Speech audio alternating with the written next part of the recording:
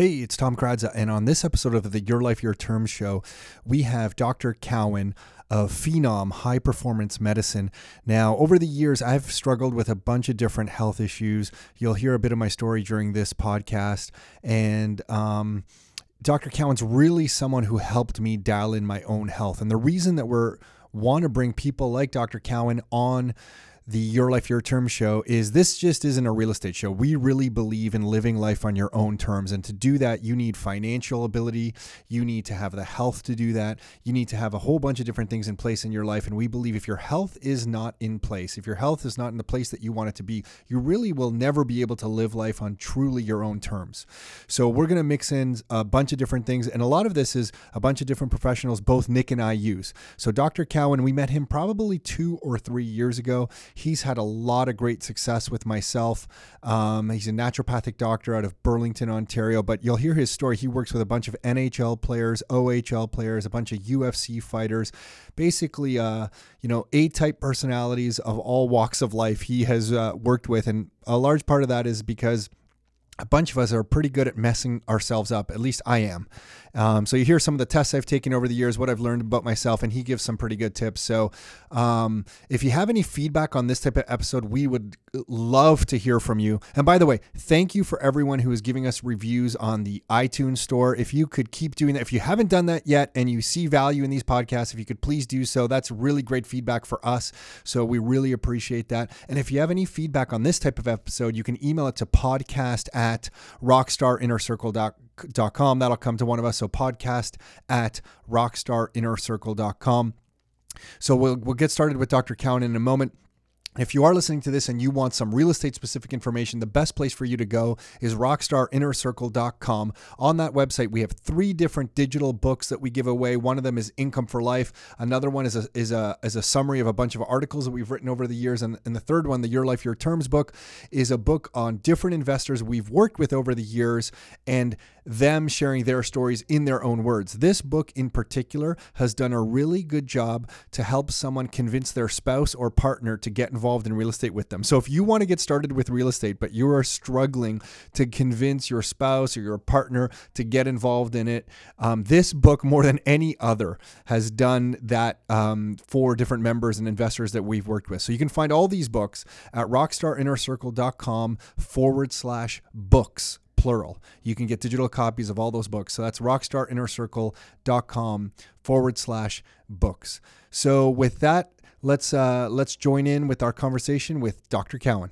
Are you ready to live life on your terms? Is it time to take charge? Real estate, business building, the economy, health and nutrition, and more. It's the Your Life, Your Terms show with Tom and Nick Kradza. Are you ready? Let's go. Okay, we're live. So I wanted to start with just how I forget how we met. Oh, I remember. I was actually one of the Rockstar members here that told me about you for a year, and I completely ignored him for about a year, and then I don't know what it was. I think it was like a health issue. I think it was like I was running on fumes, and that's how I was drinking bulletproof coffee like mad. And then I decided I needed to meet you, and I thought my health was pretty good, and I was pretty messed up, and you fixed me up really good. I think that's how we met. I think it is. Yeah. Something to do with like burnt out energy. Yeah. Just feeling like you could feel better. Or I think you said you felt better in the past. Yeah. You did the bulletproof and you were doing some fasting, and then you felt like you weren't feeling as good as before. Yeah. But you were confused about it. And then I did some tests with you, and I came back to get the test results, and I thought you were going to say, yeah, everything, you're actually perfect, Tom. And you asked me, I don't know if you remember this, you said, hey, how you feeling? And I'm like, yeah, I think pretty good. And you're like, whoa, I'm surprised. Yeah. Do you remember that? Yeah. Because you had the test results done. Yeah. So before we get into that, is the proper term a naturopathic doctor? Yes. You went to school, but do you follow everything? How does it work? You go to school and then you do exactly what they've taught you in school, or every naturopathic doctor spins things their own way? How do things work? Well, I think there's quite a variance in how you could practice. So we're trained like a family doctor is.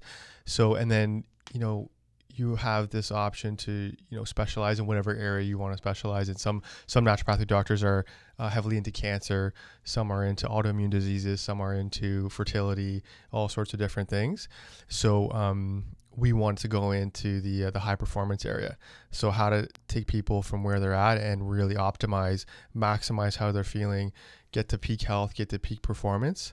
So we definitely use our base of training, and then we have a big functional medicine background in training as well. So after school, I did about 5 years in functional medicine after school. And what's functional medicine? I know I've read all these books about functional medicine. High level, what's functional medicine? In the most simple terms, it's using objective lab testing, so saliva, stool, urine, blood testing, to look at how your body is functioning. So different than conventional testing. So a lot of the standard medical care you would see here with your family doctor would run conventional standard blood work and diagnostics. And most of our patients, I would say 80-90% of our patients have very good general blood work, general diagnostics, but then feel crappy. Yeah. So that's where kind of we come in with the functional medicine angle. Is it helps us uncover those underlying reasons why they're feeling that way. And then we can pinpoint and make those changes very strategically. Well, and I think the general blood work that we get, I love Canada, but the general blood work that we get, I remember from my blood work anyway, you get a kind of almost a Mickey Mouse report that you have to beg to get the report. And it's written in rocket science where you can't understand anything. And it seems like they're not even giving you many details. Like it's not really reporting on all the different things in your blood work that I'm reading in these books that I want to be checking on. And I know it's probably not a good idea to turn yourself into a doctor and try to look at your own lab results, but it just was frustrating going to your own family doctor to get this stuff. So to find someone like you that will walk me through all the tests I want to get and then interpret the test properly and spend time with me is a huge thing. Why? And the whole high performance, I don't think we're going to name names, but I know you work with NHL players, OHL players. I know you work with UFC fighters. This is all, and you work with A-type personality people. You're laughing because it's all. So for those of you listening, a whole bunch, I go to see Dr. Cowan, obviously, and a whole bunch of people at Rockstar, a whole bunch of Rockstar members see you, and everyone's an A-type personality driven. For sure. Yeah, we tend to attract high performers. So whatever discipline, a lot of professionals, executives, entrepreneurs, people who really want to maximize whatever area of their life they want to focus on. Some people want to make more money, be more productive. Some people are trying to win championships. We have some world champions we worked with from different sports, mainly hockey, MMA, boxing, wrestling. Those would be the biggest sports we work with, but it doesn't matter the population because our philosophy and our system and our method is the same. So we're really looking for what are those areas that are limiting you from tapping into that peak potential. And there are quite a few limitations. And it's kind of funny because the biggest thing we've realized over the years, doesn't matter if it's an Olympic athlete or NHL player, UFC fighter, or an entrepreneur or an executive or someone working a 9 to 5, is that they really have no idea how good they could feel. And that's the biggest clear message we've seen across the board. You've got me to a place. I was just saying how I just recently messed myself up a little bit. I'm going to ask you some questions on that, but you have me at a place in the last, I guess, maybe year and a half or something like that, where we went through all the detox and all the hormone testing. I can't even remember everything I've done with you. Dutch level, that Dutch panel and all this stuff. And it's just a beautiful place. And you do feel better. And what I've noticed about myself is when I'm not feeling in that high performance mode, I can totally tell now. And it's so I just want to thank you for that. But how do you want? So just to give the framework for people. When I went to see you, I was drinking probably too much. I was having 2 cups of bulletproof coffee in the morning. So I was grass-fed butter, coconut oil, the coffee. And during that phase, I drank that every day for probably 2.5 years, 2 cups in the morning. And what ended up happening to me is I went really low carb. So I started drinking the bulletproof coffee, lost a bunch of weight, really had mental clarity and was feeling good and love it. I still love bulletproof coffee, although with your changes, I don't seem to need it anymore. Or now with your help, I just use it when I want to or need to use it. But I think I went too low carb for a while and I had a sore throat for I remember telling you I had a sore throat for like a year. We were just talking about it, and you got me to get more carb back into my system, and that was with like sweet potato and some rice and stuff, and it really fixed me up. But I want to start at the beginning. You had me, when I came to see you, you broke it down really nicely. Can you explain? You wanted to look at hormones and then digestion. Detox. Yeah. So with our methods, we really look at those three big systems because those are the ones that really get impacted the most. Our modern way of living really kind of wears us down naturally. And then when you add the stresses on top of that, it really kind of breaks these systems down.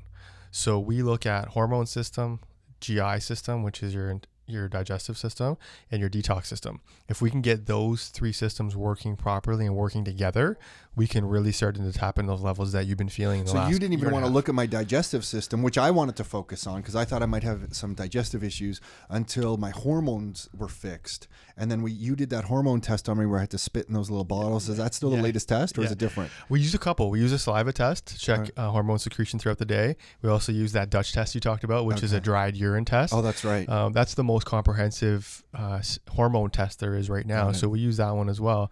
But it wasn't necessarily because I wanted to start wherever I wanted to start, but it was because the things you were telling me in your assessment give us the clue where the entry point is. So not every person will start with hormone and then digestive and then detox. Sometimes we'll start with detox first. Yeah. Okay. Got it. I thought it was always the same. Hormones, Yeah. then detox. You had me do a stool sample test into like a French fry container thing.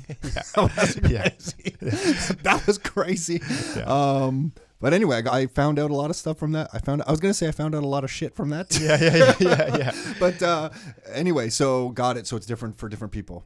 Yeah. So the stool test, for example, will show us what kind of bacteria is in your system, what your lining looks like. Do you have too many bad bacteria? That's when you found out the mucus lining of my intestinal tract was a little weak or thin or however you describe it. Yeah. Got it. When you're under a lot of stressors, you actually weaken that digestive lining, and then you become much more reactive to foods. So you're eating food, you're getting bloated, you feel terrible, you feel heavy, you feel off, you're falling asleep after a meal. And a lot of that's coming from maybe the food you're taking in, but the other 50% that could be coming from a weakened gut, which is extremely common. Which was huge. Then you worked on that with me, changed a lot for me, made me feel so much better. So I just want to start at the hormone test because that was my first step. You discovered my adrenal glands were basically exhausted or beat up, or I had killed them. Is that what, like, they were bad? No, was it my cortisol levels were just low? Yeah, you're on overdrive, right? So without knowing it, like the bulletproof coffee and the fasting has a lot of benefits. But the other side of it is that if you're already putting stress on that system and your adrenal glands pump out cortisol, so if you're running around all day, busy, using your brain a lot, financial stressors, mental, emotional stressors, skipping meals, staying up going late, to the gym too, pushing yourself in the gym, training really hard like a lot of our athletes are, you'll cause the adrenal glands to keep pumping all the time. You didn't say I was training hard. You kind of said the athletes. Right? Yeah. Well, you always are humble about your training. I'm joking. But okay, got it. So then the coffee puts extra stress on that. So it's kind of like your foot's already on the gas pedal just by your daily routine. And all of us have enough things going on in our modern life. And then the coffee just really keeps the foot on the pedal, but there's no output. So then cortisol starts to drop. So when cortisol drops, energy goes. So you described it like my adrenal glands were like a muscle. I think I remember you describing it, and you were kind of clenching your fist, and it was like fully clenched, and it could clench no more, so it couldn't produce any of the hormones that I needed to be produced. Is that kind of one way to think of it? Yeah, like a gland is a muscle at its origin, right? So it's almost like asking you to do 1,000 bicep curls. Yeah, right. At a certain point in time, you can't do it. You could probably do 900 yourself, but when you get deeper into that, then it's harder to keep up with that demand, right? So no matter how much you want to do it, you can't keep up with that. So we use coffee a lot for our athletes and high performers. Once we've restored all those things, then we can use all the benefits of the coffee, which has tremendous, great. Tremendous benefits. But until you restore that, the coffee is actually giving you a false sense of energy because it'll work for a period of time, and then as it comes out of your system, you're right back to normal again. And then, most people really are relying on that to start their day. So with me, what did you, to fix up my specific situation, which was low cortisol levels almost throughout the entire day, we went to no coffee. I forget what else. I can't remember if we did a food intolerance test by then or no. I don't even think we did food intolerance at that point. But it was no coffee, and I forget. Oh, yeah, a whole bunch of other stuff you prescribed to me for like 30 days or 60-day window. Basically like an adrenal reset almost of some sort. Yeah, so you came off the coffee for 30 days just to kind of take your foot off the gas pedal, and then we were restoring adrenal function, so giving your body the nutrients, specific nutrients it needs to restore those glands and kind of nourish them and allow them to start working again. That was painful coming off. I remember the first couple of weeks, it was a little painful coming off that coffee. But then as soon as you get it out of your system, energy comes back up without any coffee, and people are always shocked. Totally. I remember in the morning, my eyes pop. Remember me telling you my eyes were popping open like I could jump out of bed. Yeah. It was amazing. And that's how it should be working, right? Totally. So as the sun comes up, you should have a surge in cortisol. So our eyes read the sunlight, triggers our pituitary gland to trigger the adrenal glands to pump out cortisol, and that wakes you up. That gets your brain on, turns your brain on, and then your energy should stay high throughout the whole day. No dips in the afternoon between 2 and 5. That's something else you fixed for me. No dips whatsoever. Yeah, it should stay strong the whole day, and as the sun goes down, cortisol drops, and then your sleep hormones can kick in. So that circadian rhythm, that rhythm of cortisol and then melatonin is huge. Like that rhythm drives about 90% of our processes in our body. And how many people have that dysregulation there where they can't get out of bed in the morning, so they're taking, or they can't fall asleep, or they're crashing through the day, and then they're not dropping off enough when the sun goes down, so sleep hormones aren't kicking in, so you're not getting that deep regenerative restorative sleep that's essential for recovery and immune function and metabolism and weight loss. All those things aren't kicking in, so then you're kind of really getting the best out of the worst of both worlds. So now you have me on coffee today, just so everyone knows, now you have me on coffee about every other day. And sometimes I don't even have it every other. I kind of went off coffee for like a year entirely. Yeah. Like after you fixed me up, I didn't have coffee for about a year. But great energy. Great energy. Yeah. No need for it whatsoever. And now I'm kind of monkeying around with it. And you know what happened? I think I was out with a few people having coffee, and I was explaining to you, I just love the way the coffee smells. Like I love the coffee smells. Yeah. I love the sound of grinding the coffee beans. Yeah. I love coffee. Yeah, it's comforting. I love it. So I started having it again, but now it's like every other day or every third day. Yeah. But what happens if I went back to it every day? What would happen to me now? Like if I said, okay, Dr. Cowan, you know what? Screw you. I'm having coffee every day. What? It would take a while to wear it back out again. Also, too, you're having more carbs now, which will help keep your body sort of supported. Okay. And you're having good carbs, and you're also having breakfast now. So we have more support blocks in place, so you wouldn't kind of wear down like you would before. But if you did it every day, you went back to not eating any breakfast or no food all morning again, you really tax that system, you would revert back over time, months, probably 6 months to a year. You could wear it back down. And then so why did I have a sore throat for about a year before meeting you? And then when you told me to introduce more carb back into my diet, because I had lost a lot of weight. Let me just back up for a second so everybody has some context here. Till I was about 39, I never went to the gym, and I didn't eat properly, I would say, at all. I don't think I ate poorly. Like I wasn't downing cans of Coke or anything every day. Like I think I ate okay. But my wife has like this container of chocolate chips that she uses for baking, and I would just put my hand in it and scoop it and just start shoveling them all into my mouth. And I remember eating for a couple years. I would go to Longo's and buy a chocolate cake every Friday, and I'd eat half the cake. And the cashiers would say, hey, whose birthday is it? And I'm like, oh no, it's no one's birthday. It's Friday. It's Friday, celebration. It's Friday. I'd go home and eat half the cake. And you left that part out in your intake when we went through that stuff. Yeah, did I not share that? Yeah. Oh yeah, no. And I got up to like, I guess about 210 pounds when I was about 39. And then Nick and I were in one of our rental properties talking to a tenant, and I was sitting on their couch, and my stomach started experiencing such massive pains. I started squirming on their couch to not like show that I was in massive pain. Nick drove me home. I was complaining about the pain. When I got into my house, the pain reached such a level that my wife had to drive me to the emergency room in Oakville. And when I got there during the intake, they said, hey, what's the pain on a scale of 1 to 10? And I had tears coming from my eyes, and I was telling them 10. And they gave me some heavy, have I? No, I didn't hear about I gave you, I totally lied on my intake form. Perfect health. Yeah. There's nothing wrong with me. They gave me some, I don't know what painkiller they gave me, Tylenol 3s or something. Then they did all kinds of blood work on me. They had me come back the next day to do ultrasounds. Couldn't find anything on me. Then I went away for 2 or 3 days. Then it came back again. Carol rushed me to the emergency room again. Couldn't find anything on me. Then it happened again. She rushed me to emergency again. They did, I think they did a number of an additional ultrasounds on me, and the doctor came in at this point, and they asked me the strangest questions. Carol was right there, and you know that little sheet that you can pull around to give some privacy? Yeah. They pulled that around me and the doctor, and Carol was on the other side of it. And he asked me, he said, hey, look, you know what? Do you think there's any chance you have some kind of like sexually transmitted disease? Have you been like sleeping around? Have I not told you this? No. Yeah, this is what this doctor asked me. And I'm like, first of all, the answer is no. Yeah. I had not. Yeah.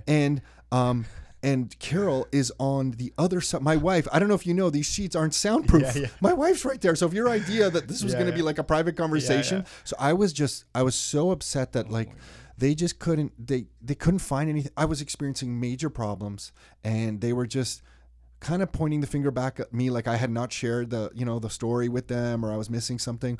And it was Nick, thankfully, who said, Tom, I just think you should start going to the gym.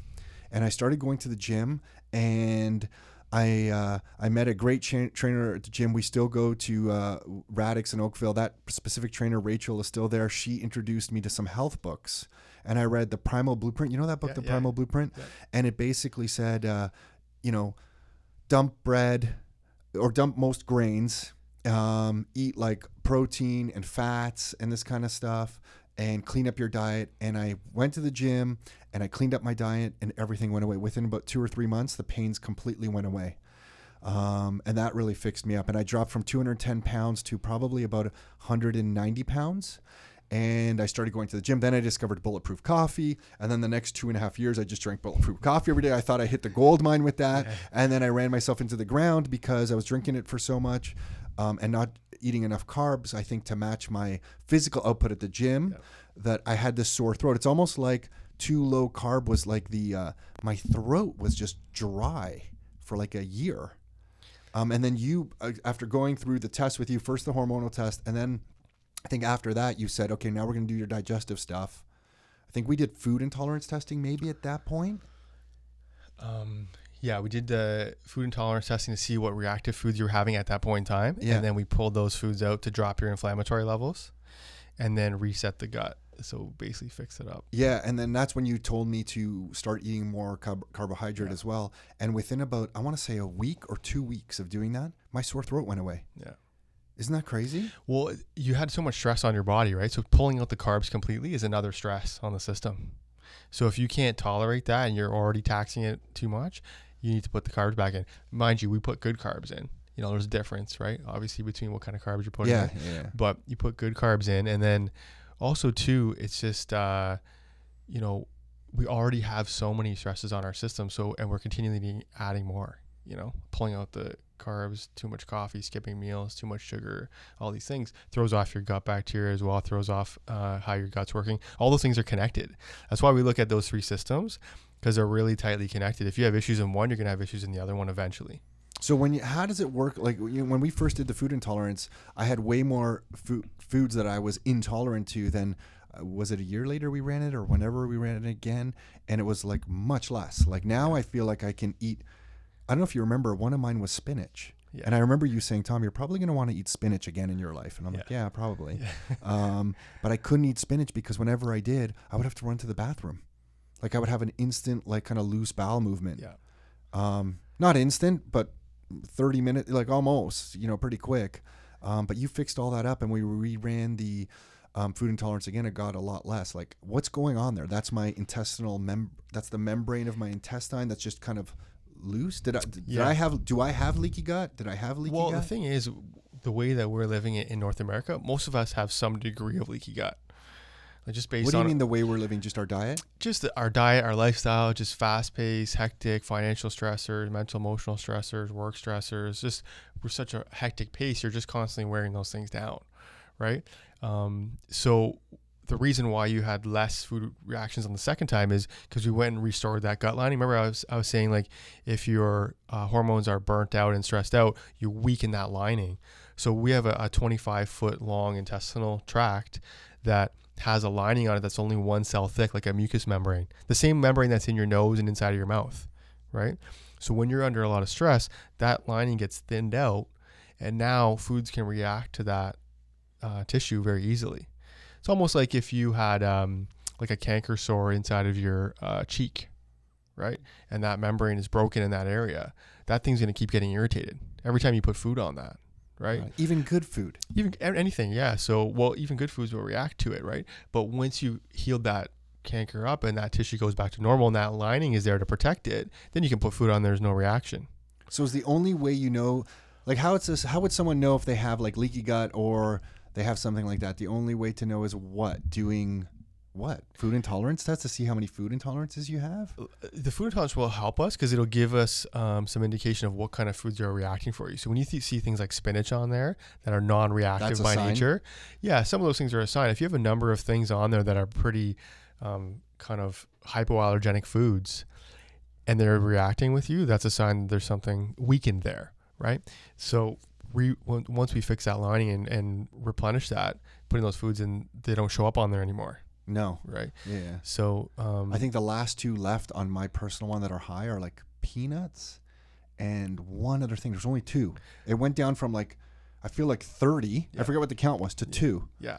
Yeah. So those would be more true reactions for you. So with a healed gut and everything working properly, those things are still giving you a reaction. So your body doesn't like that. Your immune system doesn't like those. For whatever reason. And I've noticed if ever I have peanuts kind of, in the evening or whatever before bed, now I track my heart rate variability. That's something else we can laugh about. Yeah. Yeah. My heart rate variability. It's a mess the next day. Yeah. And I guess that's my nervous system just kind of freaking out on... Yeah, but your immune system's on overdrive. So what people don't realize too is your immune system is lining that whole 25-foot intestinal tract. Outside of that tube is all your immune cells. 80% of your immune system is sitting right there. So when you're having those reactions, you're basically, like if you have peanuts now, your immune system has to flag that peanut particle, go and attack it and take it out because it thinks it's a pathogen. It thinks it shouldn't be in there. So when that's happening, it sets off that inflammatory cascade, and that's what is going to raise your heart rate and, elevate things that shouldn't be So elevated. when you hear inflammatory cascade, what is that? You know how people talk about inflammation? That's just your body not being in a relaxed state? Like what's a simple way to understand the inflammatory? So like let's say you fell and cut your hand, you scraped your hand, right? So that reaction would signal your body to bring all the healing nutrients to that area and heal up that area. So the first thing that would happen is the inflammatory message would go off. It's kind of like an alert system. It says, come in here, we got to fix this area. So that brings certain molecules there to help heal up that tissue. So if you're eating bad foods, you're just constantly in this kind of survival inflammatory mode? Yeah. Where your body's just constantly responding to madness? Yeah, and eventually it becomes like an accumulation, like an overwhelming of that system. And that's really the basis for a lot of autoimmune diseases. So autoimmune conditions are extremely common, getting more common. What's an example of an autoimmune condition? Like a thyroid issue, like Hashimoto's disease, rheumatoid arthritis. There are different ways that immune system will attack different systems. But the point is, if your immune system's on overdrive by taking in all those foods all the time, it's already ready to boil over. Right? So smaller issues over time will boil that over. Set it off. And then all of a sudden you've got that attacking your thyroid, or you've got it attacking your joints, or you've got it attacking different areas, right? So inflammation, this is why inflammation is linked to all chronic diseases. But the base of inflammation people don't think about is really in your gut. In your gut. Right? So systemic inflammation is starting here, and then without knowing what you're doing and just kind of going along and doing the same things, you can cause those things to trigger into more serious issues. So you had me change my diet. Carb was the big one with the adding it back in. And then we took out a whole bunch of foods for a little while. And then I think it was the stool test or something that you had. I didn't eat sugar and white rice for like 30 days. That was horrible. That was horrible. I don't know what that was. What was that? What did we do? So we do a stool test, which is a complete digestive analysis. So we can see what that lining's like. So that's how we can tell. That's the most ridiculous test out of them all, by the way. Yeah. Those French fry trays are hilarious. And we've done all the tests on ourselves too, so it's kind of funny to hear. With a little fork. Yeah. Oh my God. Yeah. Oh my God. Yeah. That was hilarious. I played a joke on my kids. I told my kids that whole time I was taking the test, because like 3 or 4 days, I'm like, guys, there's chocolate ice cream in the freezer. Don't make a mistake. I'm taking the right. Anyway, sorry, too much detail. We've had some people who don't want to handle it and have their spouse handle the No sample. way. Yeah, we've had that. Oh man. But it gives us so much good information, because it shows you what that lining is like for you, like how thick that lining is, if it's thinned out, if it's where it should be. Okay, so that's where we found that. Yeah, so the food intolerances will give us sort of a clue. Like if we start seeing, we check 120 foods on average is kind of our standard test. We have a 200 food as well. But if you start seeing 50, 60 things on there, and a lot of them that shouldn't be on there that are not reactive foods, not inflammatory foods, then we know there's something going on. So we may address it right there with just pulling out those foods and resetting the gut, rebuilding it, which we can do, systematically. If not, we might look at the complete stool to see what else is going on. So we ended up doing that with you too, because you had some concerns, I think, with candida in the past or something in the past, I think you said. Yeah, I did. I can't remember all the details now. I can't even remember all of it either. It's been so much. Yeah, I think I've almost done everything. Yeah, so we've worked through things sort of strategically with you over time and targeting those specific issues. Okay, so there was that. And then after we did some digestive work on me, you helped me with some detox work. I don't know if that's when we did that Dutch panel test, which I know is like standard stuff. No, we probably did. I can't remember the sequence of all the things, but I remember around what time, when did you do something else that was really cool where you took my DNA? That was That's more recently. You took my DNA and you mapped it against what? And then you basically were able to tell me what supplements are exactly designed to help me. Remember that whole process? Yeah. So just recently we started doing some more genetic work. So there's been a ton of advancements in genetics, first of all. So they've identified different genes that have clinical relevance. So a lot of the genes, that code for eye color and hair color and heritage and things like that, cultural background are cool to know about, but they don't help us much as clinicians in terms of giving you specific guidance.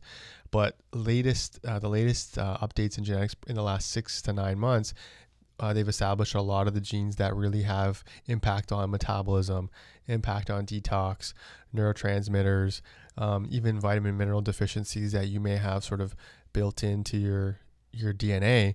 So we're excited about that because now it gives us sort of a base of where someone's at genetically, and then we can see their functional tests that will run, like the stool, blood, saliva, urine tests, to see what's happening in their body present day, like a snapshot in time.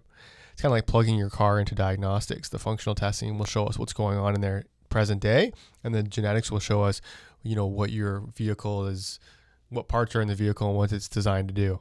Got it. Because what parts I have in my vehicle and what I'm designed to do based on my DNA might not be exactly how in my environment I'm reacting. You know what I mean? Like if I'm designed to be a certain way, my environment can impact me a little bit, right? Yes. Like if I'm downing the coffee and on overdrive all the time, it doesn't matter really what how am I going to say this? Or I guess my DNA just predisposes me to certain conditions based on my environment. Is this the world of epigenetics? Yes. Yeah. Okay. So epigenetics means you can alter your gene expression. So if you have a gene that's designed to, code for poor metabolism or weight gain, you can do things and change your lifestyle and exercise routine to then alter what that... to not just give in to be like, well, I'm overweight because this says this. You can alter what you're doing to alter the expression of that gene, right? So that helps us too, because it gives us sort of some deeper underlying info. If you're going to have metabolic issues, we're probably gonna have to pay more attention to it. And maybe you have a lot of good lifestyle techniques now and you have everything's going perfectly, but what happens 5 years from now, and maybe you get injured or something happens, you can't work out for 5 years, and you have all these poor metabolic genes. And what's a metabolic issue?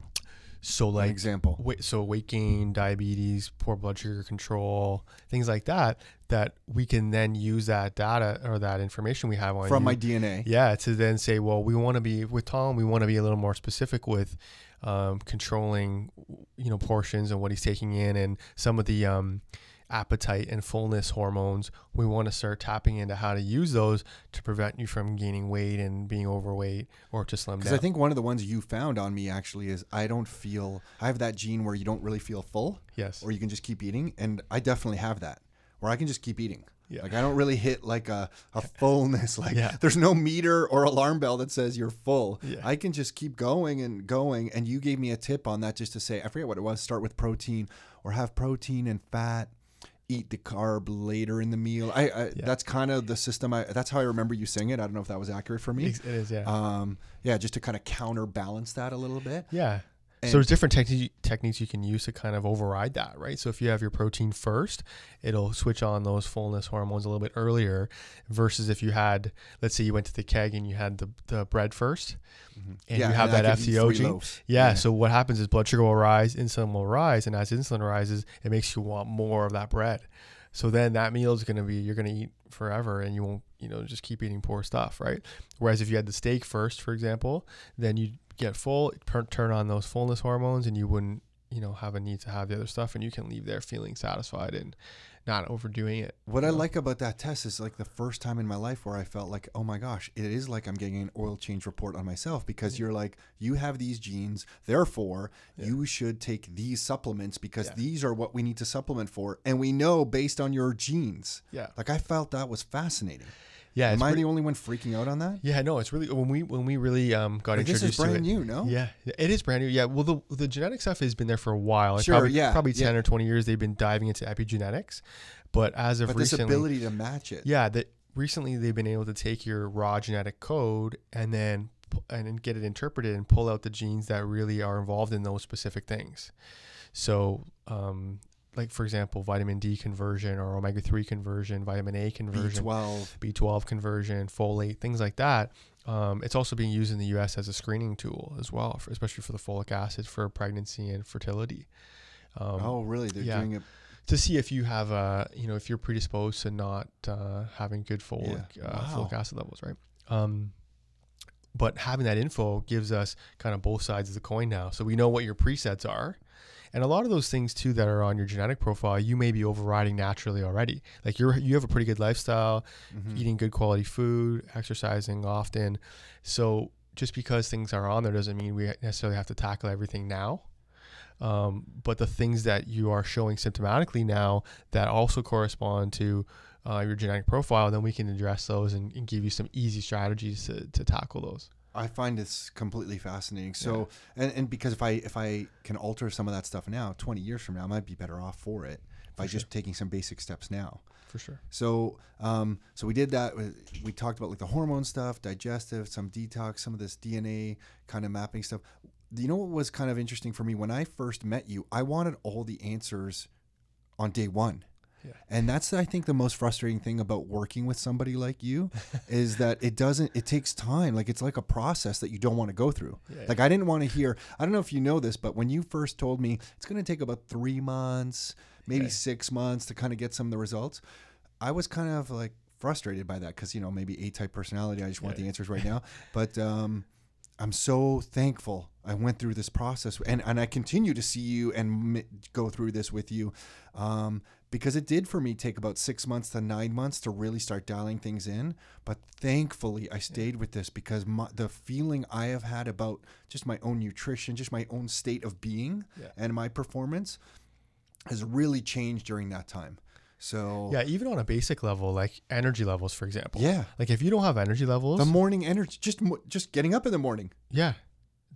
For sure that, and like being productive in the morning, and most people don't have their system working properly where they actually don't kick in until 11, 12, 1 p.m.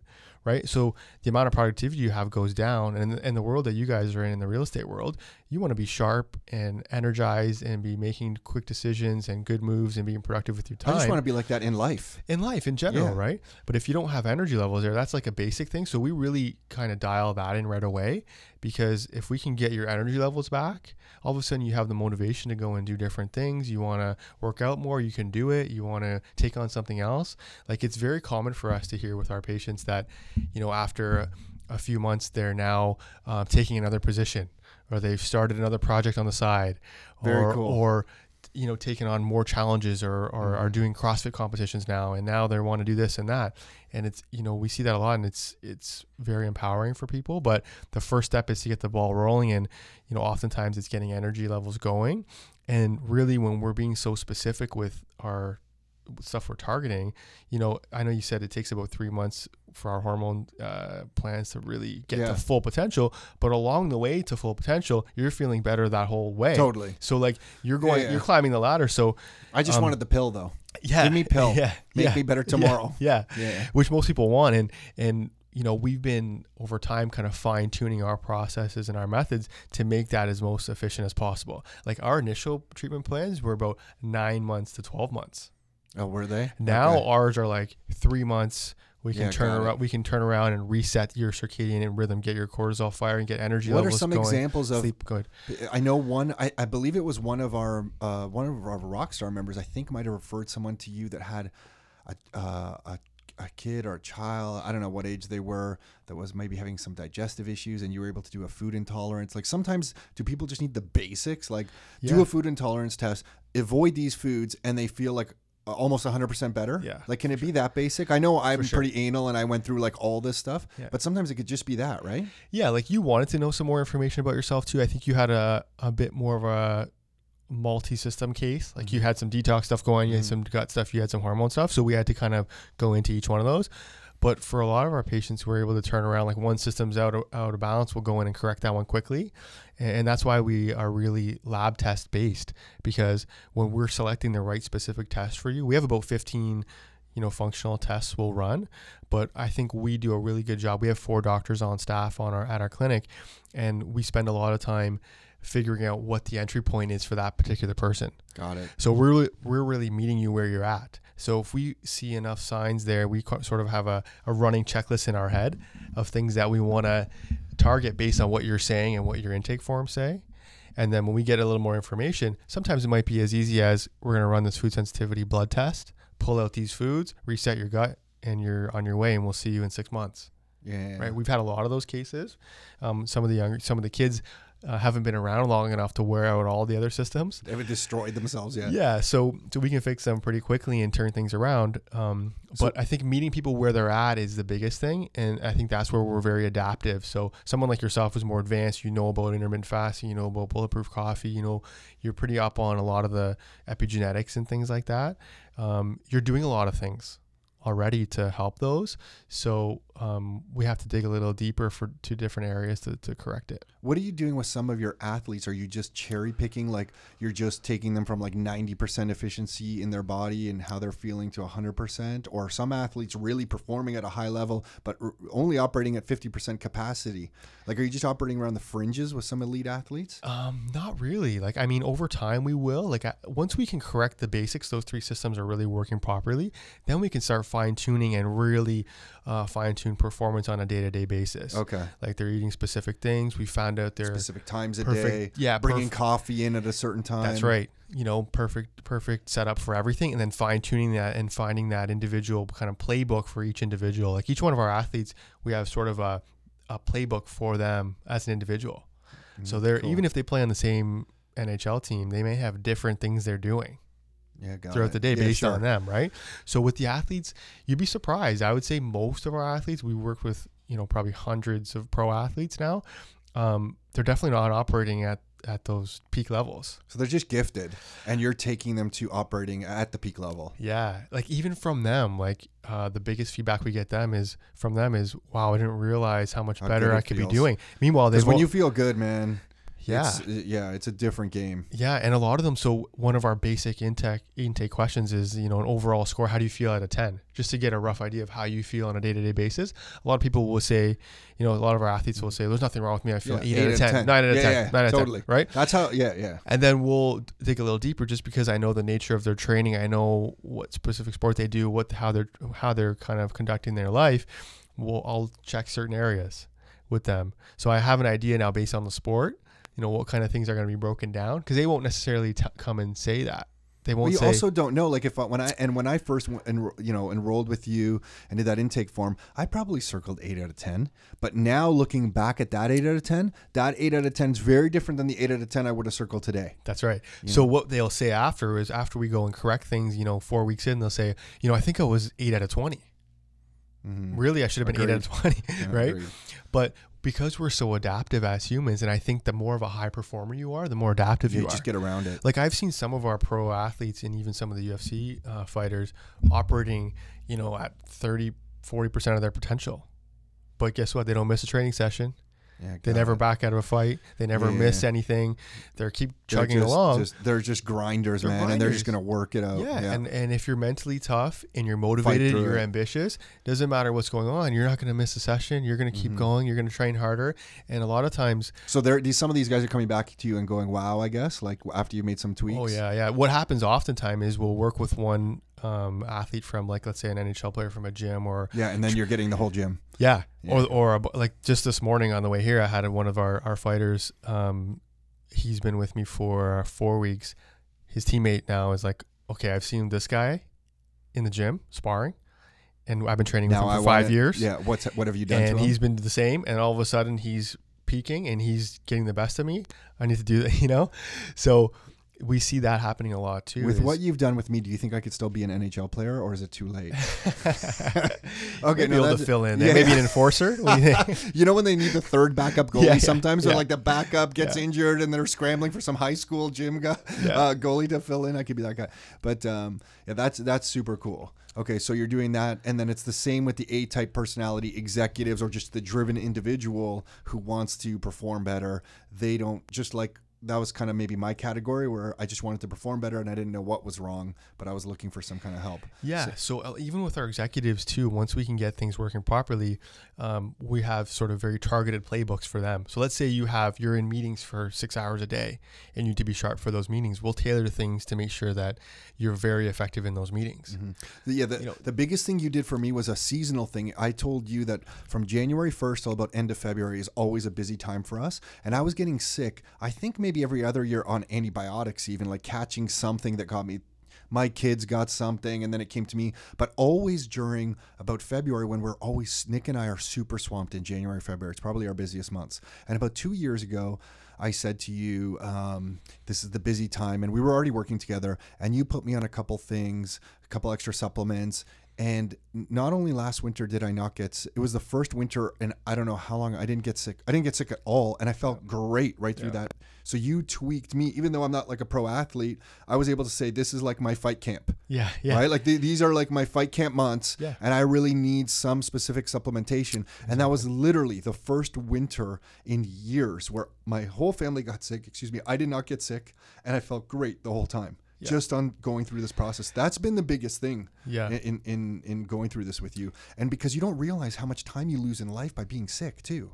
So just the downtime. And also like that's why a lot of the companies we work with too, because people are missing, sick days all the time, and also mental health days, anxiety, depression days, it's on the rise, right? Yeah. But think back to... is it anxiety days? I hear more and more about... stress days and things like that. But and looking at you too, I mean, you've been with me for probably over 3 years now, I'd say. I feel like a it's little bit longer. Like that, Yeah, so, I'll see you once a month or once every few months, but we'll look at specific aspects. But remember the gut stuff with your immune system. So repairing that, dropping the food sensitivities, repairing that lining, your immune system is less engaged all the time. So it's not going to topple over and you're not going to get sick as soon as you get stressed.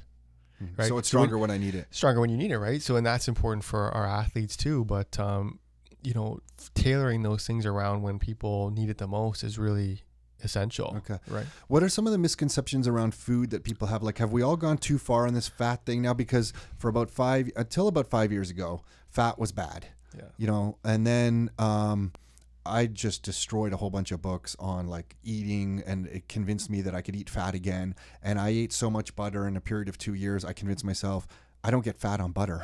Like I can eat as much butter as I want. But like, have we all gone too far to the like fat is good thing? Because I think I was probably in that place where I went from, oh my gosh, bread is bad, so I'm going to drop all this stuff. I'm just going to eat like protein and fat, coconut oils and butters and avocados and this kind of stuff.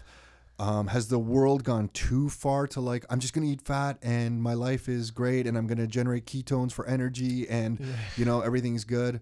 Or what are you seeing? Well, I think, there are people who are doing that, but it's so much on individual basis.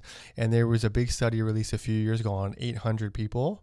and they tested, I think it was 45,000 meals they did with them over the course of, I believe it was a year. And the conclusion was that people responded differently to the meals. And that's ultimately meals, it, right? So we have some people who are on 60, 70, 80% fat diets and are feeling great and thriving. We have other people who are on higher carb diets, 50, 60% carb diet, and feeling great. That's the bottom line. We're all different. That's just the bottom line. Yeah, and it really is. And based on that study too, it became so clear that, like for example, some people reacted poorly to some of the good carbs that we all know of, like a sweet brown potato, rice, kind of sweet brown potato, rice, things like that. They had trouble regulating their blood glucose after that. Meanwhile, those same people may have had a good response to white rice or bread or some of those things that you may think that are, a big avoid area, and they did well there. So I think individualizing it, and part of that is the reason, part of that the reason we do our blood testing for the food reactivities. It helps give us more information on what things are working for you and what aren't, right? So we can cater it to them a little bit more.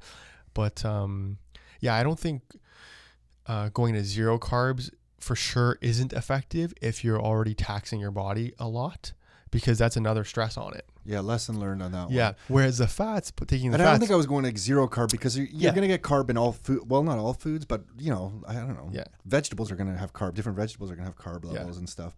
But I know you're saying low, like super low carb. Yeah, like if you're burning out and you feel like you're just trying to get through your days, and you go to zero carbs and you go into zero food, zero breakfast, you're just adding more stresses to your body, right?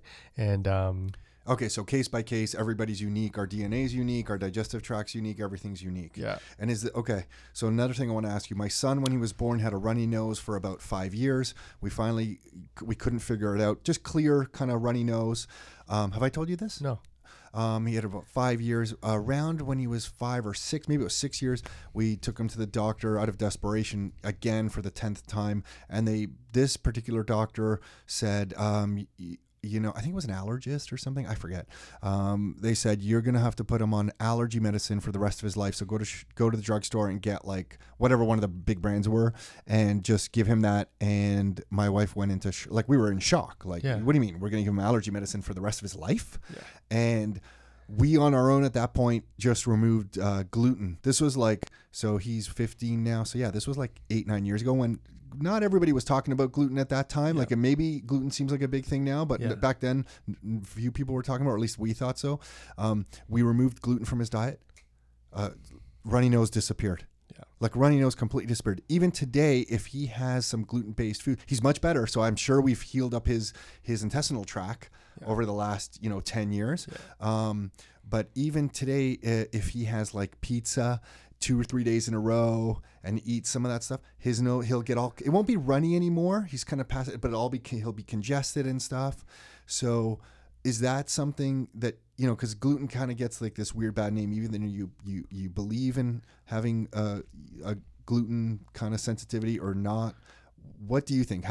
Just hearing what you heard about my son, was that a gluten thing, a digestive tract thing? I think a gluten thing, right? And gluten is one of the ones that could do that. It's quite inflammatory, and pulling it out, you can have big improvements.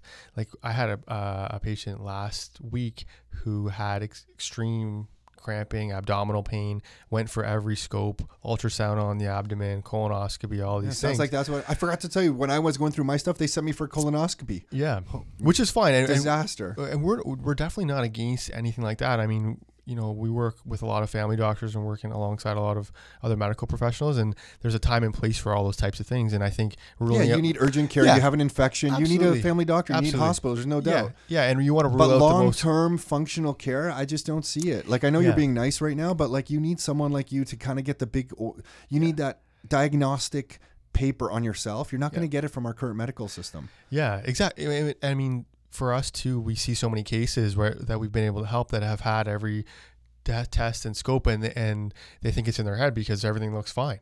Meanwhile, they feel terrible every day. So this guy had very severe abdominal cramping, pain in the abdomen, all these things, had all these scopes done, blood work done, everything looked fine. We ran a blood test on him and he had, some of the scores were in the 150s for reactivities. He had eggs, gluten, dairy, were really elevated, like in the 150s, and the highest really we've seen is probably in the 160s. Okay. So when you say these numbers, these are the scores on on the test. Yeah. So he had some really high ones. So we pulled those out, and then I saw him in 2 weeks, 0 pain anywhere, no abdominal pain, no cramping, absolutely nothing. No more heaviness in the gut, no more bloating, no more acid reflux. Was he in shock? He was in shock, absolute shock. And but if you don't get that advice, you're going to take medicine, you're going to take some kind of allergy stuff. Like, it's a disaster. And a lot of the foods he was taking in. That just freaks me out, though. Yeah. No, does it not freak you out? Yeah. And he really didn't know what to do aside from, what we were doing. He had a couple of friends that came in and was referred in and whatever. But now it's just like life-changing for him, right? Life-changing. So they were thinking, maybe they're going to have to do some exploratory, something in the abdomen is going on. We don't know what it is. They also went through a phase of saying, maybe it's not as bad as you think. Maybe you should rest. Maybe you should less exercise or something that maybe you're irritating that area. Meanwhile, that 25-foot long intestinal tube there, he was having tons of inflammation, and it's kind of like inflating an air hose. So you're getting all that bloating, compression of organs, everything's pushing out, creating tons of pressure. Yeah, so relieving that pressure, everything kind of goes back to normal. Yeah, so we pulled the foods out that were really reactive for 2 weeks, rebuilt that gut lining, and now we're reintroducing those foods back in to see how they work for him. And some of them will probably have restrictions on how often he can have them because those reactions are massive. I think that's like eggs for me. I pulled them out, and I think I have to I can eat them, but not every day kind of thing. Yeah. Yeah, and you'll kind of know, like once you have everything reset the way it should go, then you can get a true feeling when you're taking those foods in. Yeah. You can tell really how they're responding to you. And when we're talking about food reactivities, we're talking about chronic delayed reactivities. We're not talking about anaphylactic. Like if you have a peanut allergy, or if you have, those types of things, you'll know straight away because your airways will close. But the problems we see that are more chronic are the delayed accumulation reactivities, which is a different immune system. We have 5 immune systems. So when we're testing the blood test for food reactivities, we're testing an IgG system, which is chronic delayed onset reactivities. And these ones accumulate over time. So, and they also accumulate kind of like a garbage can. So you're filling that can, you may not notice the symptoms until it topples over, and the symptoms may not always be digestive. They may be bloating, they may be reflux, they may be cramping or stomach pain. It could be that. It could also manifest as fatigue, joint pain. You could be, extremely tired after meals. You could feel heavy, lethargic. You could feel irritable or anxious after that particular food. It can manifest in different ways because remember too, everything that's happening in your gut's happening in your brain. Yeah, got it. That's the other thing. And we didn't really touch on that today, but that's a really important one to know too. So when things are going on there, you're also going to affect how you're thinking, how your mood is, what your focus is like, what your attention's like. I've noticed my brain fog. I used to get that every once in a while. I used to just attribute it to being tired or, just kind of, when you get, I don't know if everybody does everyone get that? The kind of brain fogginess, but just it's kind of. Do you ever get that? I will get that. Yeah, okay. If I have. What I'm talking about. Then you just kind of like like struggling to think a little bit. I don't know how to describe it. Just kind of like a brain fog. Yeah. But I don't really get that anymore. Yeah. So a lot of the inflammation that's happening in your body will create that fogginess in the brain. So it'll be less clear thinking, less focus. The other problem too is that circadian rhythm we talked about. So cortisol kicks your brain on. Right. So if you don't have that kicking in during the day, and instead of that big kind of jump in cortisol, you have like a flat line, you're not really kicking on your brain. So you're going to be sort of non-productive that way. What percentage of your energy or of the calories you take are being used by your brain's using a whole chunk, right? It's using 70 to 80% of your energy intake, like your food that goes in. So that's a good point too, because for a lot of the executives and entrepreneurs, you may not be training 3 times a day like some of our pro athletes are, but you may be using your brain 24 hours a day. Mentally exhausted. Mentally burning up all your fuel.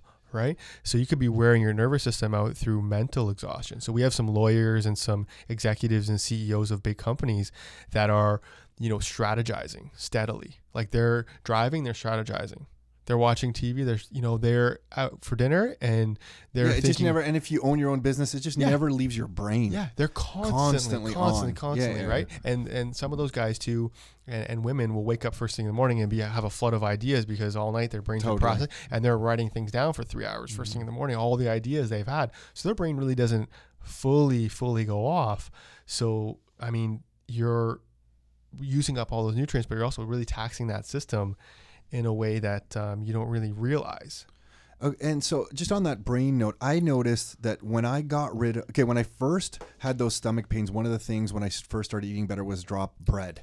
And I went through, how you hear about that, like kind of low carb flu or whatever, when you kind of get rid of that. I think I genuinely did have that. Like I went through this 2-week period where I was groggy and I felt like I was moving slow. And then it cleared up and it's almost like my brain turned on. Yeah. And then over the years, I read about ketones and, drinking the bulletproof coffee and having the high concentrated coconut oil like the MCT or Dave Asprey's brain octane oil and stuff like that.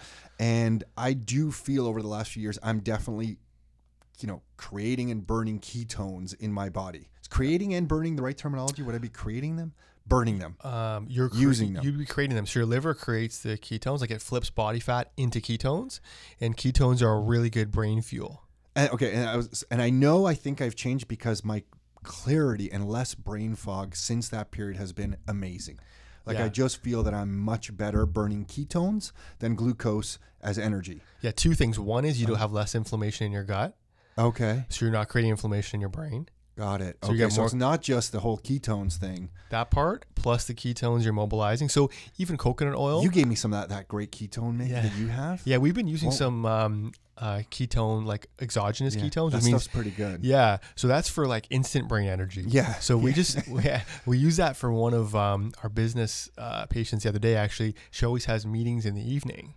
How much of that stuff can you take? Sometimes I'm tempted to drink half a bottle of that powder. Yeah. The one we have, I think 3 tablespoons. I know, and I've been limiting myself based on your advice, but sometimes I'm thinking, can I just take 9 of these? Yeah. So we use it for her in the evening if she has meetings and she's already done a full day and needs to be really focused and sharp for the meetings. She has them a few nights a week, so she uses a ketone exogenous mix, like a drink mix. She's liking it too? Yeah, really sharp for those meetings. But also the nice part about that is it doesn't wear out your adrenal system, because it's just giving your brain energy so you can be sharper mentally. Is that like the mushroom stuff that I talked to you about? Yeah. The mushroom mixes are good too. What do you have there? Yeah. I have like the lion's mane, chaga. That one, I don't have, reishi I was taking at night. Yeah. Yeah. Okay. That's lion's mane I had this morning, actually. I do that. I mix it in coconut milk or almond milk. Lion's mane with coconut milk? Yeah. Like as your morning smoothie? What else goes into that? It's like a hot drink. Huh. So it'll be hot water, lion's mane, and then I'll mix either coconut milk or almond milk in there. Okay. So it just you're having lion's mane every morning? Not every morning, no. Oh, okay. I switch it up a lot. Yeah. So you follow your own advice? Yeah. You're one of those 100% rare people. Yeah. Having a matcha tea right now. Yeah. Okay. So there are different ways of that matcha tea from Starbucks is okay. I'm always hesitant about the sugar in that thing. Yeah. There is the new formula they have now is not sugar. Like they don't add anything to it. Really? Yeah. Like this one is just the matcha powder with the I thought their matcha stuff at Starbucks was like a matcha syrup. No, that's Second Cup has a syrup. Okay. So when you actually see the Second Cup drink, it's not green. Okay. When you get it, it's more the of like Starbucks one's a clean matcha. Yeah, it's a powder. Huh. I didn't know that. But they used to do it with, I think it was a sugar added formula. They used to, yeah. I remember looking into it. So now they'll ask you if you want it sweetened or not. So they've separated that out for people. Oh, got it. So it's just a matcha powder, and you can make that at home too. But what's the Starbucks drink? Sorry, this is a green tea latte. Latte. This is an almond milk. And the green tea latte is matcha. Matcha green tea. Green tea. So matcha is like a high strength version of green tea. So it's like 20 times more potent than regular green tea with more antioxidants. It's got a lot. It's like a super powered version. So it's good for metabolism, good for energy. It has a little bit of caffeine to it, but it's not going to burn out your system. The point is that there's other options. Totally. Like people I think are stuck in the coffee. I'm tired of coffee. Yeah. And obviously I still like that option. Yeah, it is a good. Yeah, and I also have coffee too, as well, and I'll use it in different scenarios. But especially if you want to restore that, if you restore that cortisol rhythm first, then you can start using all kinds of things and have them for fun and get the extra boost from it. Instead of using the coffee to get yourself to normal, you can restore that normal and then optimize. Like for our athletes, for example, we use coffee as a pre-workout, but once we've restored that rhythm, that coffee is way more performance benefit than it was before. Before it was just getting them to training. Now it takes them Totally. I'm to a even whole new doing level. that. You told right? me to start doing it. I even do that. And now that I don't have coffee every day, when I do have it, and especially before a workout or something, it's fire. Yeah, and the coffee sensitization period is 28 days. So if you do coffee every day for 28 days, day 29 and beyond, you lose a lot of those benefits. So a lot of those performance benefits, brain energy benefits, stimulation benefits you don't get, but you're still blocking your relax system. So the way that coffee works is it blocks your rest and digest side of your nervous system. So it doesn't allow that to kick in. So you stay on stimulation side. So beyond the 28-day mark, if you're using it every single day, then you're still going to get the block of the rest part, which could make you feel anxious or give you trouble sleeping. But then you don't get the boost side. Yeah. See what I mean? Yeah. So we're ruining ourselves. Okay. Yeah. So I just want to go back. I want some clarity just on that ketone comment you made. It's because when I switched over to, I think my liver was creating ketones from fat. Yeah. I didn't get like now I can go without eating a very long time and not feel hungry. Whereas before, I guess I was having the sugar crash or the glucose crash. Yeah. I felt like I needed food. What's happening there? Like, why is it just because now my body can burn fat and create ketones as energy instead of needing glucose? Like, why am I able to? Because my whole life before, if I didn't eat and it was lunchtime, I was crashing. I needed to go eat a sub or something like that. Whereas now, if I don't eat, now I have good mental clarity and I don't have hunger pains. Like I'm ready to go.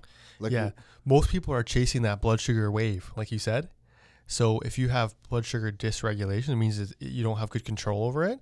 It goes up when you eat and then it drops way down after you eat, depending on the meal you've had or depending on how efficient your insulin. And insulin is the key one there because it keeps your blood sugar balanced. But if you're riding that wave all day, you're going to be energized, tired, want to eat something, energized, tired. You're just going to go up and down all day long. But using your ketones for energy, which I think you've tapped into. I don't know if you're still checking to see if you're in I'm not anymore. I was checking for a while and then I stopped. I had those little urine strips and then I had that thing I blew into, the ketonics that kind of told me. So if you're doing the proper ketogenic diet, you want to be blood testing that. Most people think they're doing ketogenic dieting. I have no idea if I was or not. They just think they're eating a lot of fat, so they are. They must be. But you have to be. The point is that if your body's burning its own body fat for fuel and you're mobilizing ketones, then you're actually doing a ketogenic diet. If you're just eating a lot of fats, you may or may not be, which is why some people are like, oh, I'm increased my fats, but I don't feel any different. You may not actually be in ketosis. So you really have to go through that process of changing your metabolic systems to be able to burn it. And it's hard to do too. You take some discipline to stay in that. It takes, a couple of weeks, 10 to 14 days on average to really switch systems over. And then you have to maintain that, which is even harder. I think I switched and I stayed like that for like 2 years. I think to my detriment. Like, I think I went too far. That's when I started getting the sore throat and the whole bit. But I think more the reason why you can stave off the eating now is because you have proper cortisol levels. You have almost perfect levels cortisol and DHEA now. Yeah, you fixed my Remember that chart? We didn't talk about my results the next time. It came out beautiful. Yeah. Right? Yeah. So once those are restored, then you have cortisol's main job in the body. It's a stress hormone, but it also controls blood sugar regulation. That's one of its main jobs. So, which is why we get stressed and we want to go eat. So it impacts blood sugar, but now you have almost a perfect rhythm and perfect totals. So you're not chasing the sugar. Your cravings aren't like they were before. You're not putting your hand in the chocolate chips every day like before. And it's very often for our patients to not have those sugar cravings anymore once we've restored that. That's more likely the cause for you, unless you're still Great. So I was all proud that I was burning ketones, and really it's that you fixed my cortisols and cortisol level. Okay. And if you're taking coconut oil and you're using those things a lot, you are mobilizing a lot of ketones, like just a tablespoon of coconut oil. Got it. But I'm not in a ketogenic state. You're probably not in that full state unless you're really making an effort to do it. Okay. But taking the exogenous ketones, like the drink mix of ketones, will kind of push you into that state a little quicker. So you're probably the concentrated coconut oil, that kind of stuff. Yeah. So you're probably in and out of that state during the day, I would imagine. I think you're right. But I don't think you're in it 24 hours a day right now. You probably were before. Yeah. Okay. And then do you think so if that's the state I'm in, am I burning my body fat in a proper way right now? Like, what is my liver doing right now? Is it creating ketones at all or none? Am I burning glucose or ketones as energy?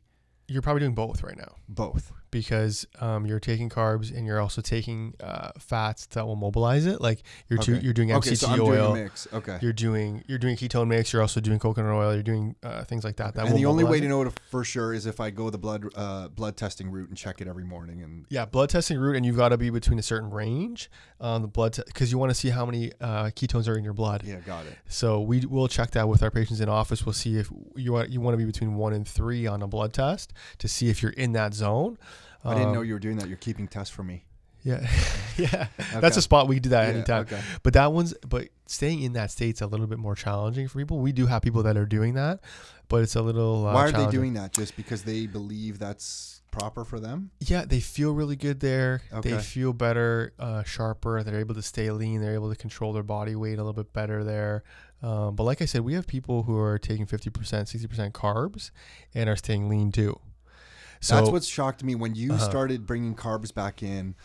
And then Dan at the gym at Radix there kind of reiterated what you were saying and saying, eat the carbs. Yeah. I think I went leaner. Like I got leaner. I didn't. Yeah. I think like when you told me to start eating carbs again, I'm like, I don't know what this guy's talking about. But I listened to you and followed it. And I that's when my body fat, and then this fall through like a little bit of a competition going on at Radix, the gym we go to, I went through this 12-week thing, and Dan was also kind of just prescribing exactly the carbs to take. And I got my body fat percentage down. I think the final test was like 9.9% or in the 9 range. Amazing. And for me at like 45 years old, I'm like, wow, okay, that's pretty cool. I didn't know I could do that. Yeah. I'm pretty sure I got leaner. Yeah, because you're taking the stress off your body too. So a lot of that activity, you're burning up glucose stores in the muscle, especially with the explosive activity that you're doing, like the CrossFit competitions. If you prime your body and you're putting in carbs, that turns into glucose and you store it in your muscle. So if you have to do a quick explosive movement, having that in your muscles is more optimal. Okay, as opposed to having to get it from fat, process it through the liver, and then get it into my system. Yeah. Basically the glucose is right in my muscle, ready to fire. And based on the research, it shows that people who are more tuned to using their body fat as fuel, it's a little bit more suited to endurance training. So marathon training, long distance training seems to be a little bit more effective. You don't need that explosive muscle. But the explosive muscle, like MMA, football, hockey, CrossFit, things like that, you need a little bit more of that glucose in the muscle so you can fire that. Got it. And is there an optimal range that you could say for guys, body fat wise, that we should all be in?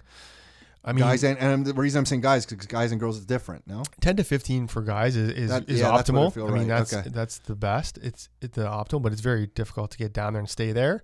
I don't think I didn't stay at, I think if I had to guess right now, I'm probably like 12 to 14 kind of range. I mean, that's pretty perfect right there. Yeah. But if you're going below 10, it starts to be too much of a tax on the body. So even for our female athletes, if they go too low in body fat percentage. What's too low for them roughly? So they're about 15% is low. Okay. And for competition, like we have a lot of wrestlers and boxers and even UFC female fighters, they'll get down below 10 for competition. Wow. But then we'll put it back up so they're staying a little bit higher. Some of them are training so hard that they go even lower through fight camp, through an 8-week training camp. I had no idea. We'll have to keep it higher. Yeah. Okay. You're helping them keep it higher. Yeah, keep it higher. Yeah. But the problem is because their hormone systems aren't going to work properly. Yeah. Right? So when you go too low for females, it's too much of a stress. You turn off your menstrual cycle. Yeah. Which is why you see a lot of the gymnastic athletes and the gymnasts in the Olympics.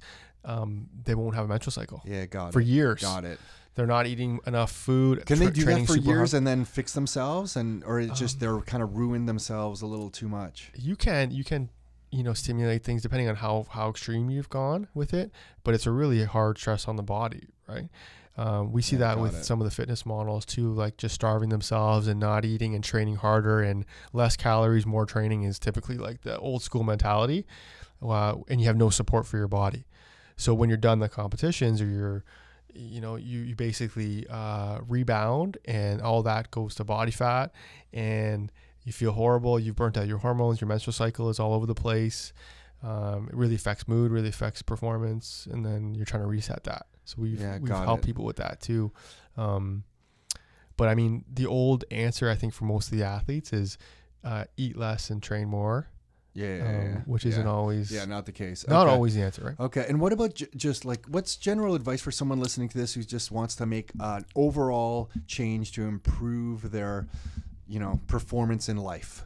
Is there something that you could give as a generic answer, or because we're all so unique, it's just impossible? Like, is it just, hey, look, get rid of some of the grains you're eating, eat a bit more fats than you're probably eating, and you're going to likely feel better. Is there any kind of generic stuff that would apply to all of us? I'm just thinking someone listening to this that wants to do something today. Yeah, I think those things are good. Definitely people, and I think it's still going around now because we'll still have patients who are scared to eat fats and not want to take any in. Really? Keep in mind too that I've smuggled butter over the Canadian border. Have I told you this? No.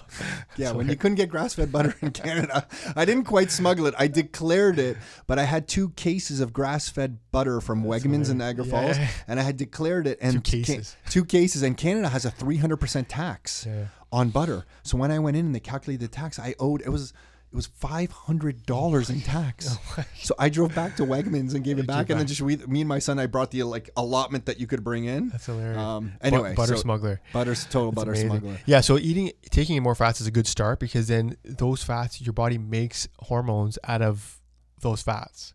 Most people don't know, like people are so scared of cholesterol and it's been given such a bad name, but cholesterol makes all your sex hormones, your adrenal hormones, your cortisol, even helps with vitamin D production. Like a lot of those things are made from those. So if you go to zero, doesn't that frustrate you that we've been all told cholesterol is bad, but you kind of need it? You need it. And it's also every single cell in your body has a cholesterol in the wall of it.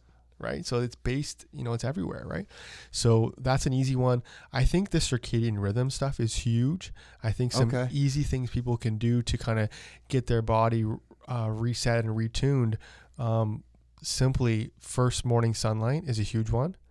So when you want to reset that cortisol, melatonin, sleep hormone rhythm, go outside into the sun. It's hard now with this weather, but definitely in the spring, summer. You can also they also have those seasonal lights, the seasonal effect. Are those any good? Sad lights.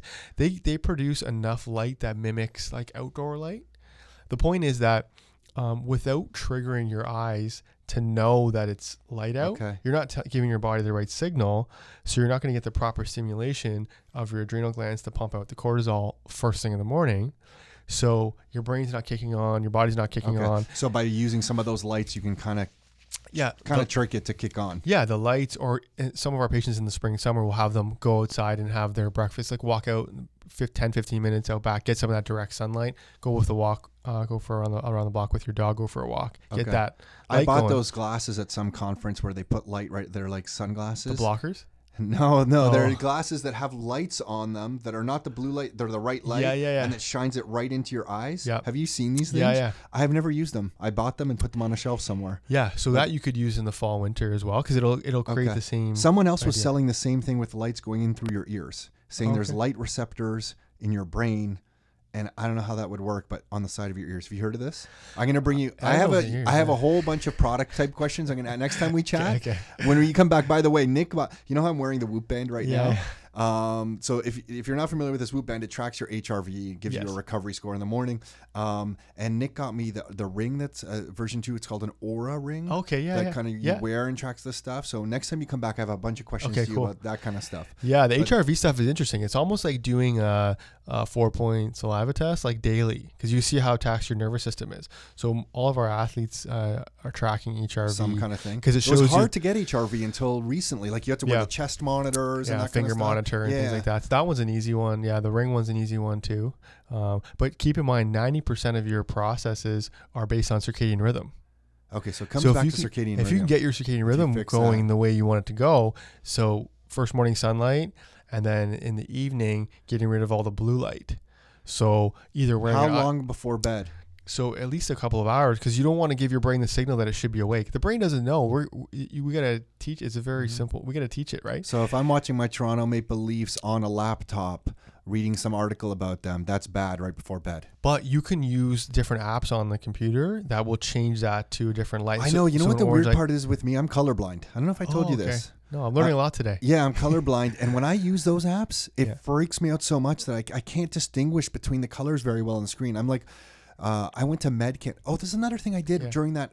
Thank God I found you. I swear, because I did all these crazy things when I was having those pains. Yeah. I gave up on our medical system and I went to downtown Toronto to Medcan, and I paid a huge amount of money. I forget how much it was to get a private medical done on me, where they ran all the blood work and stuff. Yeah. And one of the tests they did on that standard kind of take-in was this colorblind test where they had 6 little circles up on the wall with patterns in the middle. It was like all different colors of dots in these big circles, and you had to kind of determine the pattern in the circle. And it was, the first one was the easiest and the last one was the hardest, and it was to determine if you're colorblind or not. I could see the little pattern in the first circle of dots. Like I could make out there was like the letter F hidden in this like pattern of dots.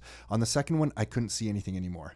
And the lady administering the test, she's like, you are 100% colorblind. But I see all colors. It's just that if you put like red and green close to each other, or like a burgundy and red close to each other, I get lost. I can't distinguish between the two. Okay. So when I used to work at Eaton's department store, and when someone would say, hey, can you get me like the burgundy sweater over there? And if it was next to like a red sweater, I just couldn't tell.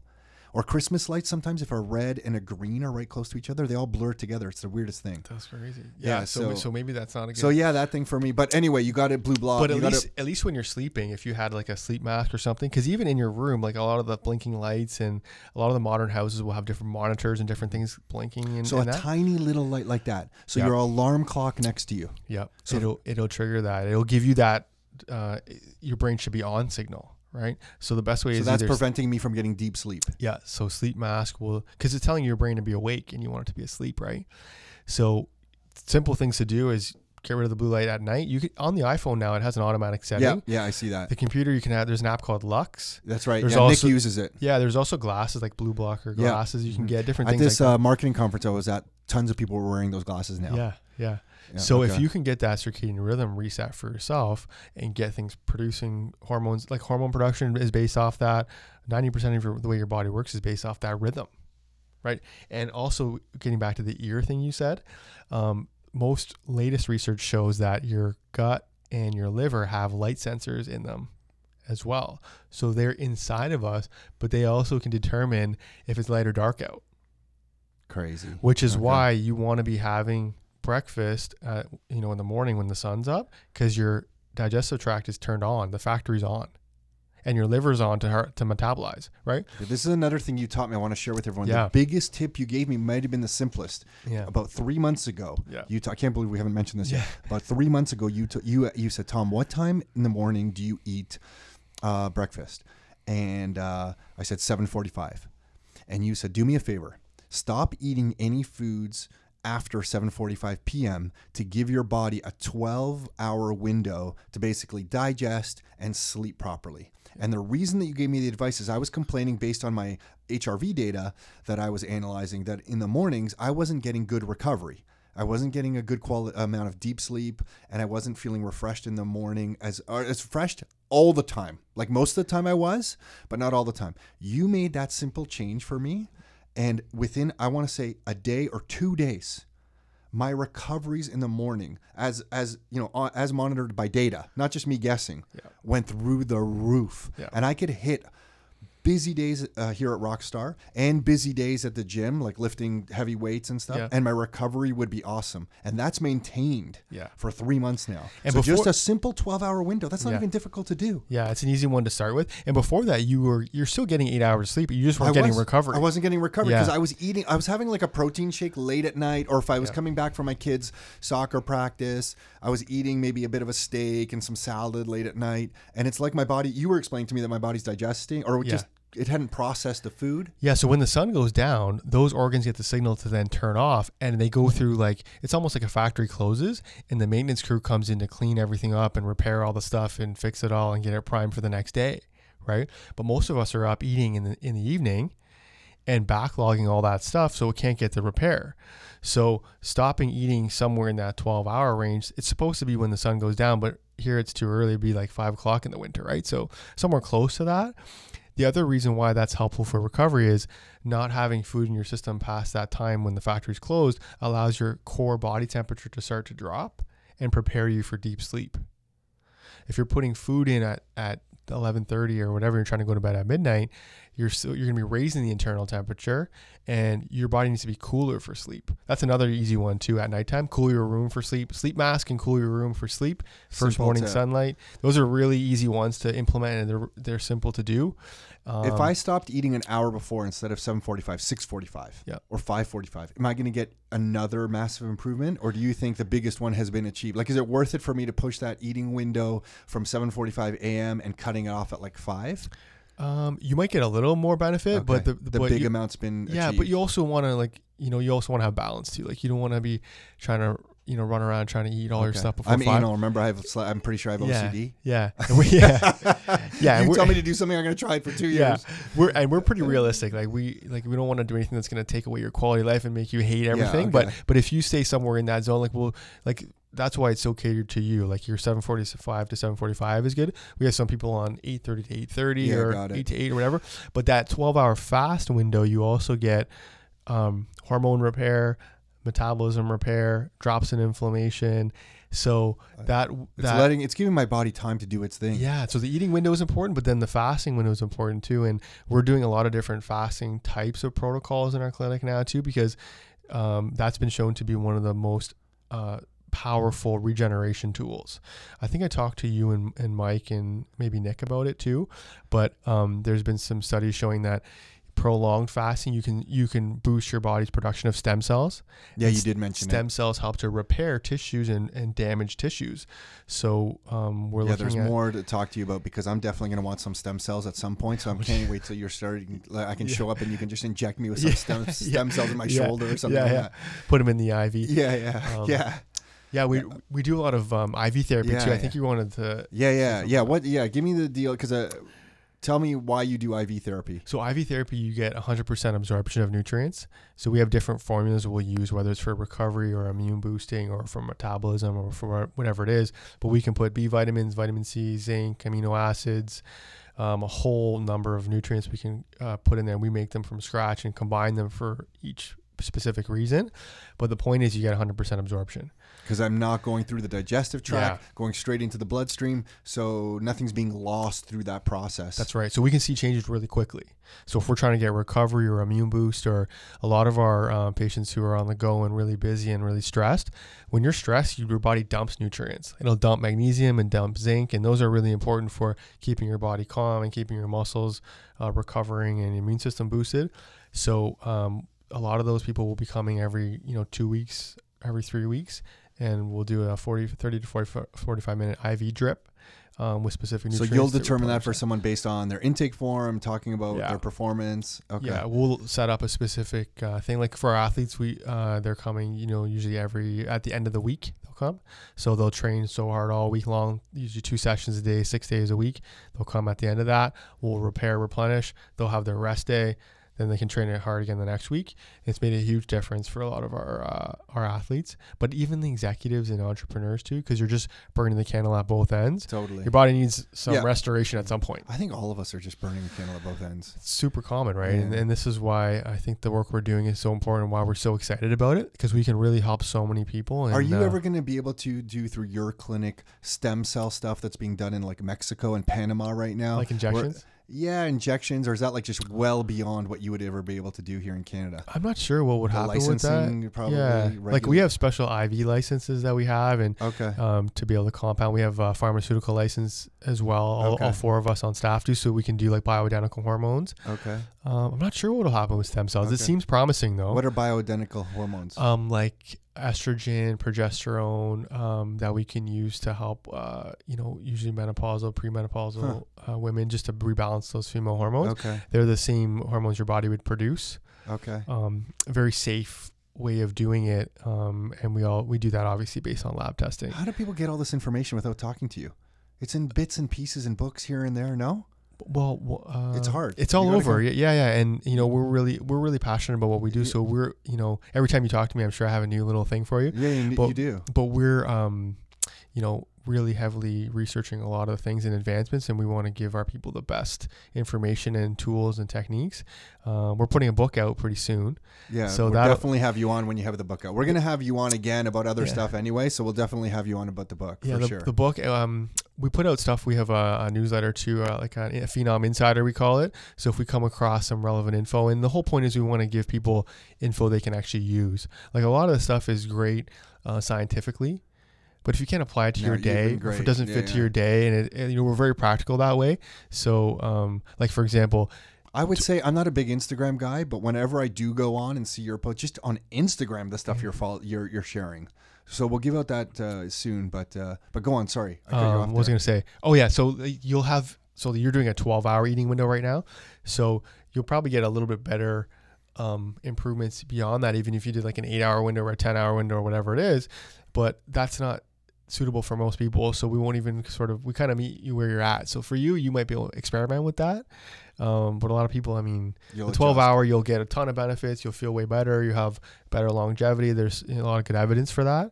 So it really is kind of matching people where they're at. I can't believe the 12-hour window, how great that's been for me. Yeah. Huge, like astronomically huge. Yeah, and I do that too, and I noticed a big difference for me too. Just feeling more alert in the morning, like a deeper sleep. Because we have the same gene where you don't shut off on eating, right? Yeah. You have the same one where you'll just eat.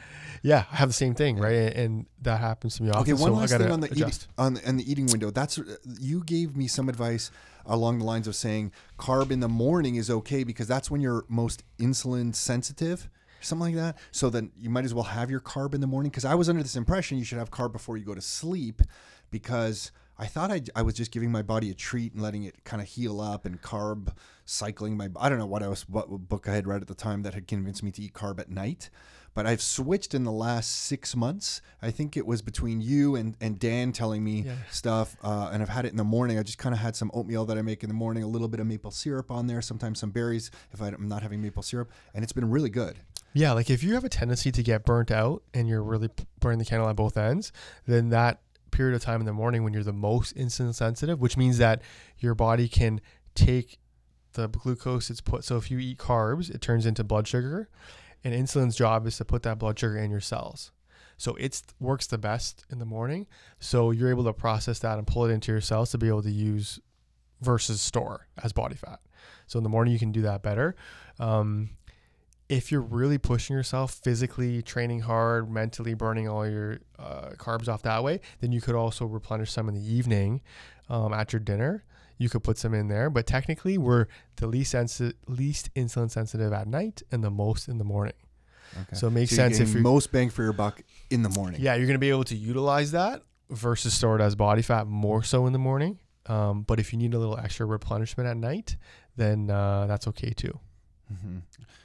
Thank you for doing all this. You're so your website, what's the best website for people to check? You're in Burlington, Ontario. Yep. I know a whole bunch of Rockstar members come to see you, and we're grateful for it. If someone's listening to this, and something else I just want to mention, you're not for just elite athletes or entrepreneurs and high-level executives. No. We know everyone under the sun has been benefiting from seeing you. So if we've given that impression now, that's not the case. You're taking we have a huge, like the bulk of our patients are general population. Are you able to take new patients right now? Yeah, I would say, your team's expanded, right? Yeah, we have 4 doctors on staff with us, and we've expanded our hours just to be able to help more people. But so I would say overall, we probably have 25% of our base of people is pro athletes. Outside of that, we have 75% of the general population, and people that just want to feel better and start functioning better. Okay. And I know some of the names of some of the NHL players that you have helped, and some of them are on teams that I don't like. So I'd like you to stop helping them. Yeah, we'll talk about that offline. Cut ties or give them the bad info. Sabotage. I really want you to sabotage. But so you'll help everyone. Yeah. So we really our main focus from when we started our clinic, we started out working with athletes, but really there's such a need, and we're really excited about helping people that are in that gray area. So you have normal blood work, you have, everything looks fine when you go for your regular checkups, but your energy's low, can't get rid of the body fat, you have digestive issues, you feel bloated, you're having, which is like 90% of the population. Yeah. So, I mean, there's a huge area of people we help with those issues, and we have a really sort of, systematic method we've put in place over the years and pulled from a lot of the best different avenues. Something I really like about you, because when we talk about you here at Rockstar with all of our different stuff we've done, you give us data. So like when I saw my cortisol levels before and after, there's no argument. Yeah. I can see my cortisol levels throughout the day with the tests that you've helped me do, Yeah. and the same results afterwards. Yeah. And I love that, as opposed to kind of guessing. Like I can see for a fact that my body has made a change. Like I can feel it as well, but it's nice to see the data. Yeah. You know? And that's what we like too. That's why we're objective. It's not me telling you this is what's going on. It's let's look at the numbers. Let's see what's going on. Let's make adjustments. And we have protocols based off any sort of result we can see coming back. And then we'll go and target those specific things with a couple key changes. And then we'll retest and look, and you can see for yourself. You know, you can see how you feel, and you can also see on the lab It's report. cool that you guys have worked on this and you're streamlining the whole process too, because it's been a few years you've been in practice now, right? How long? This is my 6th year in practice, but Yeah. we've been working on this from day one, like putting this together and isolating the best tests to run for specific reasons. And then that's where the art comes in. And that's where we have fun with it. A lot of it is Cool. science-based, but then the art-based is, okay, here's Tom, here's his issues. Where do we start? And what do we want to look at? He could benefit from 5 different tests. Which one is going to give us the most improvement based on what he wants to improve and what we want to see him improve? And then what we like the most too is we always ask, where do you want to get to? Some people don't know. Some people have specific goals, and then we just focus on getting you to that point. Like I think your brother was lifting more weight, 400 pounds squat just or something. Generally lifting more. Yeah. And then Dan from Yeah. Radix comes to our clinic as well. And he's had some specific goals. And obviously each person has some different aims that we want to work on. But that's kind of the fun part for us is, getting you to reach that thing that you didn't, you could get to. Yeah. Cool. Cool. So thank you for everything you've been done for me personally. And I'm just excited that we're getting this message out there. Best website to go to, best contact information. Our website is phenomhpm.com. So it's Phenom High Performance. It stands for Phenom High Performance Medicine. Yeah. And sorry, go ahead. Phenomhpm.com is the one. And then on there we have, you can sign up for our insider, which we put out the latest research and latest things that you can do. That's very practical. Like there's no fluff or filler. It's like, here's 3 or 4 things that you can start doing or things that you should know about that can help improve you. And then on Instagram too, I try to put out some really good content every once in a while if I think there's stuff. And what's the Instagram handle for it? Is phenom_doc. That's my personal one. So Phenom is PHENOM. That's right. HPM.com. Yeah. So PHENOM. Did I mess that up? Yeah. PHENOM. Yeah, that's it. Phenomhpm.com. Yeah. And then my Instagram is phenom_doc. Yeah, and the Instagram stuff you put out is high level. Like you're sharing your morning. The reason that I find it interesting is you're sharing exactly morning smoothies, what you're eating, what you could have as a snack to give yourself energy. Like it's a lot of ongoing tips. That takes a lot of time. So I value what you're putting out there. Yeah, we try to put, obviously we practice what we preach, the things that we have our patients do. We run all the tests on ourselves. My wife's a naturopathic doctor in our clinic as well. And we have the same training. So she'll write treatment plans for me to follow along, and we'll test different things. And so, we cool. So if you're cheating on your plan, your wife knows. She knows. Yeah. So, which is probably terrible. But the cool thing is that when we come across new info, we really want people to know about it and not things that are wishy-washy, things that are like, here's some stuff that has some good evidence and things that you can really apply to your life that aren't ridiculously difficult. Cool. So phenomhpm.com or phenom_doc on Instagram. Yeah. Dr. Cowan, thank you so much for doing this. We're going to do this again. Okay, definitely. Cool. Thank you. Awesome. It was fun. Hey, it's Tom Karadza. So hopefully you enjoyed that. If you have any feedback about this type of episode, please feel free to send it in to podcast@rockstarinnercircle.com. If you can give us a review on the iTunes store, it'd mean the world to us. We are getting those, and we're really kind of fortunate. We feel fortunate and grateful for that. So if you haven't done that yet, you can do that on the iTunes store if you're listening on iTunes. And remember, if you want any information about real estate stuff, the best website to go to from us would be rockstarinnercircle.com. You can find a whole bunch of articles and videos and book downloads and different reports and resources on that website. It's probably 10 years worth of content that we put all together on that website. So there you go. Until next time, your life, your terms.